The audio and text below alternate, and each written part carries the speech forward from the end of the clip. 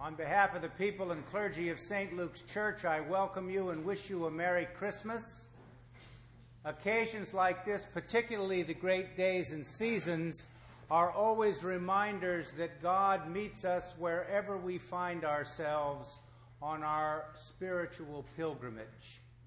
And remember the Savior, those who heard his works and saw his mighty deeds and heard his words, knew that they were being invited on the way, on the pilgrimage, to a deeper and fuller understanding of God's will and purpose for them. The Episcopal Church is a liturgical church, which is a fancy way of saying that it has set patterns of worship. Just so you know, you can amaze your friends if you tell them this.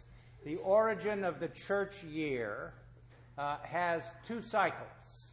The first cycle was Lent, Easter, Pentecost. And the second cycle is Advent, Christmas, Epiphany. In that order. And that's how they came to us. And our interest in having a liturgical year is understanding something about what is called the sanctification of time and its importance for you and I as we live. Those of us who seek to know more fully and more deeply God's will and purpose for us believe ultimately, if we begin even for a nanosecond to get some idea about what that might mean, knows somehow that our own personal history is tied up with God's plan for the cosmos. I use the term cosmos rather than world because it's a better word. It's a Greek word which means the opposite of chaos. It means orderliness. Also, in some places, the word cosmos is used in Greek to mean ornament. And I always think on Christmas when I speak about the affirmations that I will in just a moment, that we affirm also that you and I are part of God's ornament for the cosmos. We make a difference in big and small ways. You make a difference in big and small ways in God's plan for the cosmos. Every year on Christmas and through the 12 days of Christmas, I talk at least sometime about what I believe are the great affirmations of this season. What Christmas means.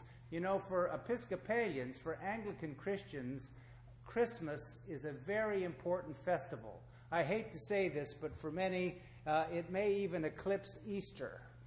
And yet Easter is the principal festival of the Christian year. But for English Christians, which is the origin of our tradition as Episcopalians, Christmas is hallowed by usage for sure, but it also has some deep meaning because we believe that God has done four things on Christmas. God has affirmed four things: the goodness of our humanity, the ability that each of us has to achieve the highest of our human potential, the possibility that every human being can be joyful and be a transparency and reflection of God's joyful love in the world, and that you and I, after having the knowledge of those three things, are called to be ambassadors for peace. The shalom of God. In Genesis it says, God made the world and was satisfied and called it good. And by extension, we believe as part of that creation that we are loved, accepted, and forgiven unconditionally by God, and that God affirms and believes in the basic goodness of every human being. And that means that you and I, as we live, need to also be advocates for that being the default position about how we see our fellow human beings, even when it doesn't appear to be something that would be wise. but you and I are here to say that we believe in the goodness of humanity. When we say that we can achieve the highest of our human potential, the early Christians and the writers of the biblical witness believed that in Jesus they saw a human being who had achieved the highest of his human potential.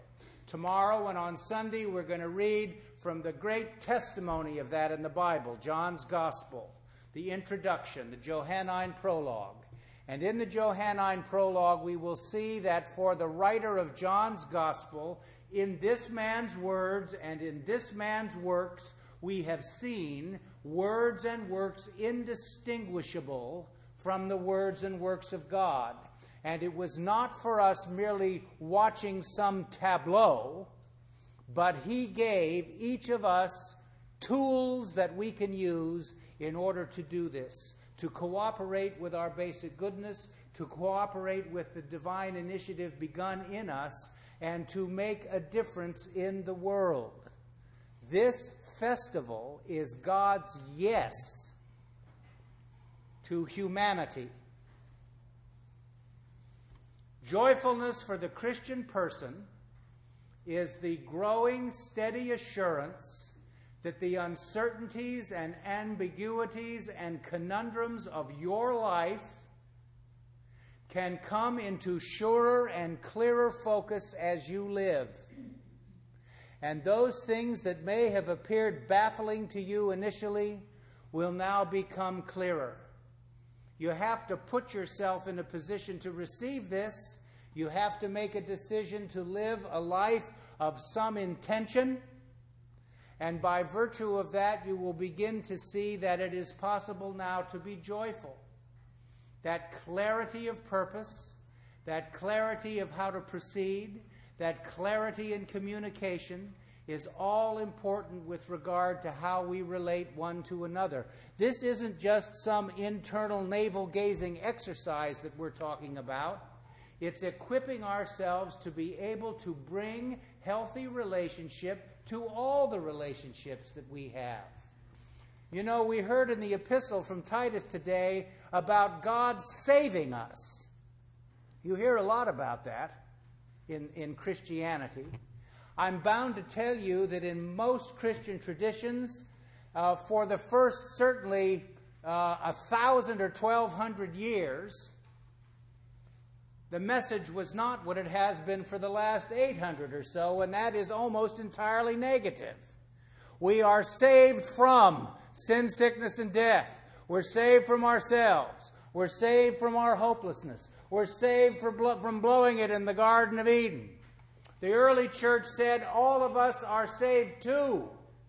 The possibility of newness of life, the possibility of transformation, the possibility of making a difference, of being God's people in the world and making it real in history. Not going to some cloud cuckoo land place where we will all of a sudden discover what it means to be saved. If you read save, the word in Hebrew or in Greek, which is what the Bible was written in, the Hebrew scriptures were written in Hebrew and the New Testament was written in Greek, the word to save also means to heal. So God's restorative, reconciling, healing purposes are at work. Christmas is the festival par excellence to proclaim that great and powerful truth to the world. And so if there, for no other reason, the possibility of being joyful seems to be a great idea to me.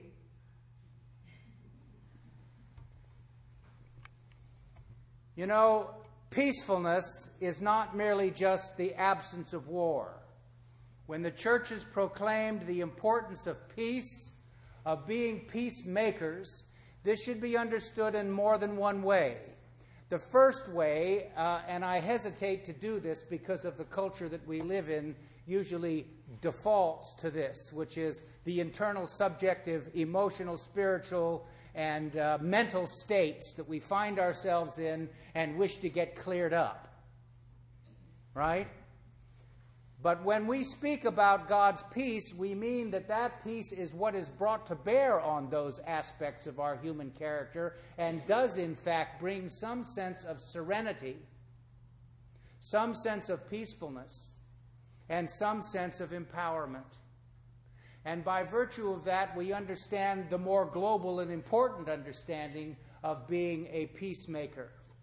Jesus, of course, would have used the word shalom, which is a word that is far more powerful than the English word peace.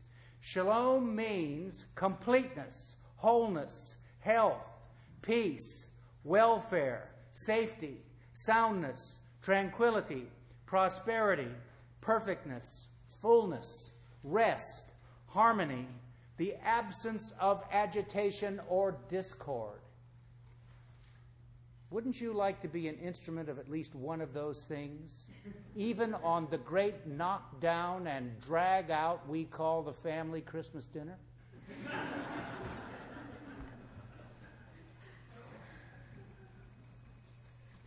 You begin to think that being a peacemaker or any of this stuff is just about the heroic aspects of living. Think again. Because for most of us, God comes in the ordinary and the commonplace. And God comes to us in ways that we can make a difference, often in very small ways, in our own most immediate circle. And often we have the greatest lessons to learn about how we act within our own immediate circle. And by virtue of that, we learn something about how we ought to think and act globally. In 2 Corinthians, the Apostle Paul says, we are ambassadors for Christ since God is making his appeal through us. So this week, during the great 12 days of Christmas, I've said this to some of you many times before, Christmas is 12 days long. It isn't just today. I can remember as a little kid going over to people's Christmas presents get opened up, they're all done on Christmas, and somebody says, well, that's it. Christmas is over for another year. Whereupon somebody like my grandfather would say, don't burn any of those envelopes in the fireplace. Your mother burned a $20 bill up when she was a kid by throwing it in there. Look in all those envelopes.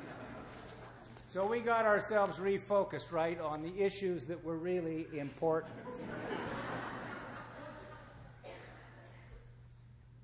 Christmas is 12 days long. It's a period of reflection about the nature of God becoming a human being, about the great affirmation of who you are as unconditionally accepted, loved, and forgiven, that your basic goodness is the default position that you should always know when you're a little worried about your behavior or about whether or not people like you or whether or not you think you can make a difference in the world. So as we continue during the great 12 days, remember that we're good. The God made the cosmos and called it good. That we can achieve the highest of our human potential. That those things that are puzzling to you are going to come more clear if you apply yourself. And finally, by virtue of that, become an ambassador for peace because God is making his appeal through you. Amen.